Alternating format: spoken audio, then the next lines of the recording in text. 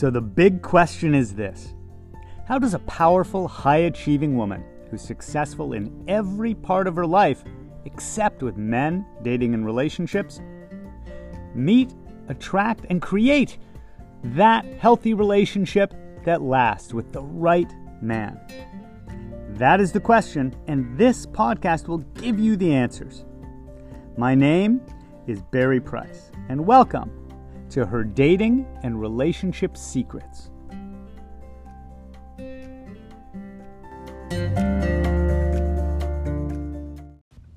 Secret number 157, stress and secondary characteristics in dating.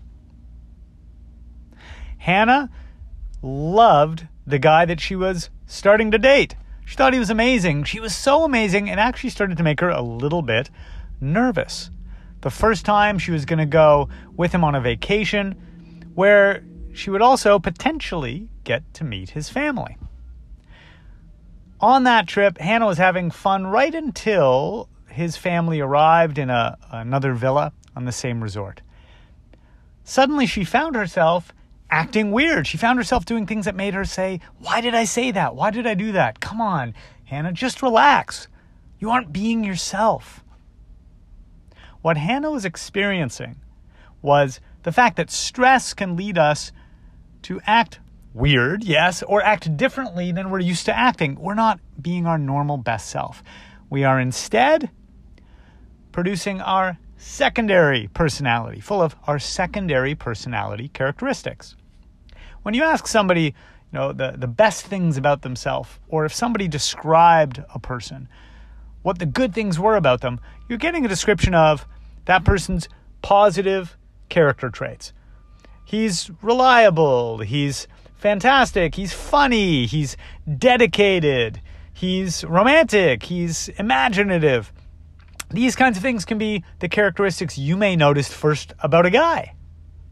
Secondary personality traits can begin to come out under pressure or stress, under emotional triggers, like when Hannah began to worry about how well she'd get along with his family. Underneath, she was attached to outcomes and worrying about her insecurities, like old beliefs around, what if they don't like me? What if I don't like them? What if I notice something about the way he interacts with them that's a red flag, and then I'm disappointed that this great thing I thought I'd found isn't so great? Those worries and fears were stressing her out, and it led her into beginning to act in ways she normally wouldn't when she was at her best. Or like my client Sarah, who was a newlywed with a 2-month-old child, and her husband had begun fighting all the time. This was not normal for her. She was normally a very kind of go along to get along, mild-mannered person. So why all the conflict suddenly? Why all of this welling up resentment and venom?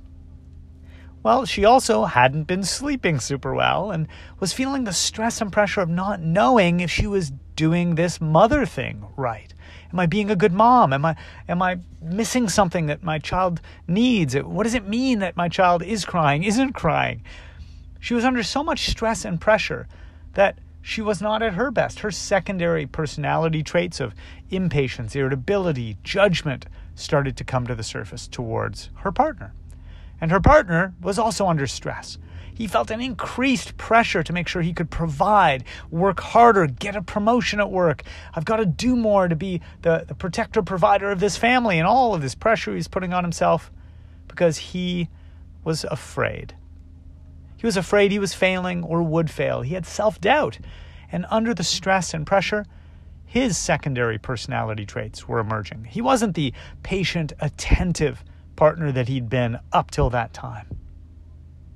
When secondary personality traits take over, instead of you being at your best, dating someone at their best, or being in a relationship with a partner who's at their best, it's like the worst of you dating the worst of him. So what can we do about it?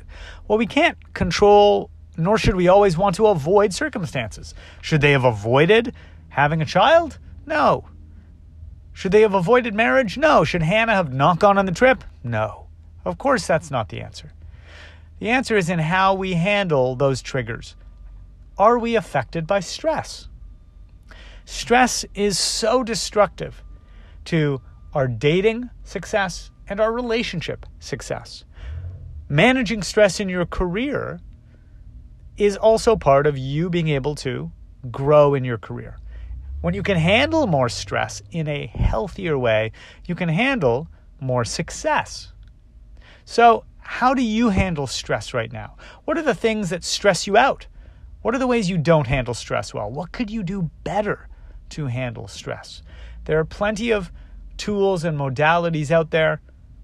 The ones that I work through are short-term ways to handle stress when it comes up, but also the long-term work to reduce our triggers that stress us out, and also to have a higher capacity and threshold for things that we can handle before they feel stressful to us. But the bottom line is clear. Stress is destructive to dating and relationships, as well as every other area of our lives. So, where are you stressing, and what can you do to let go of it and handle it better, or increase your capacity to be less affected by it?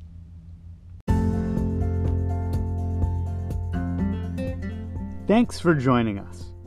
Please remember to rate, subscribe, and also share this with anyone that you think it could help, because I'm on a mission to help 1 million successful women have healthy, lasting relationships.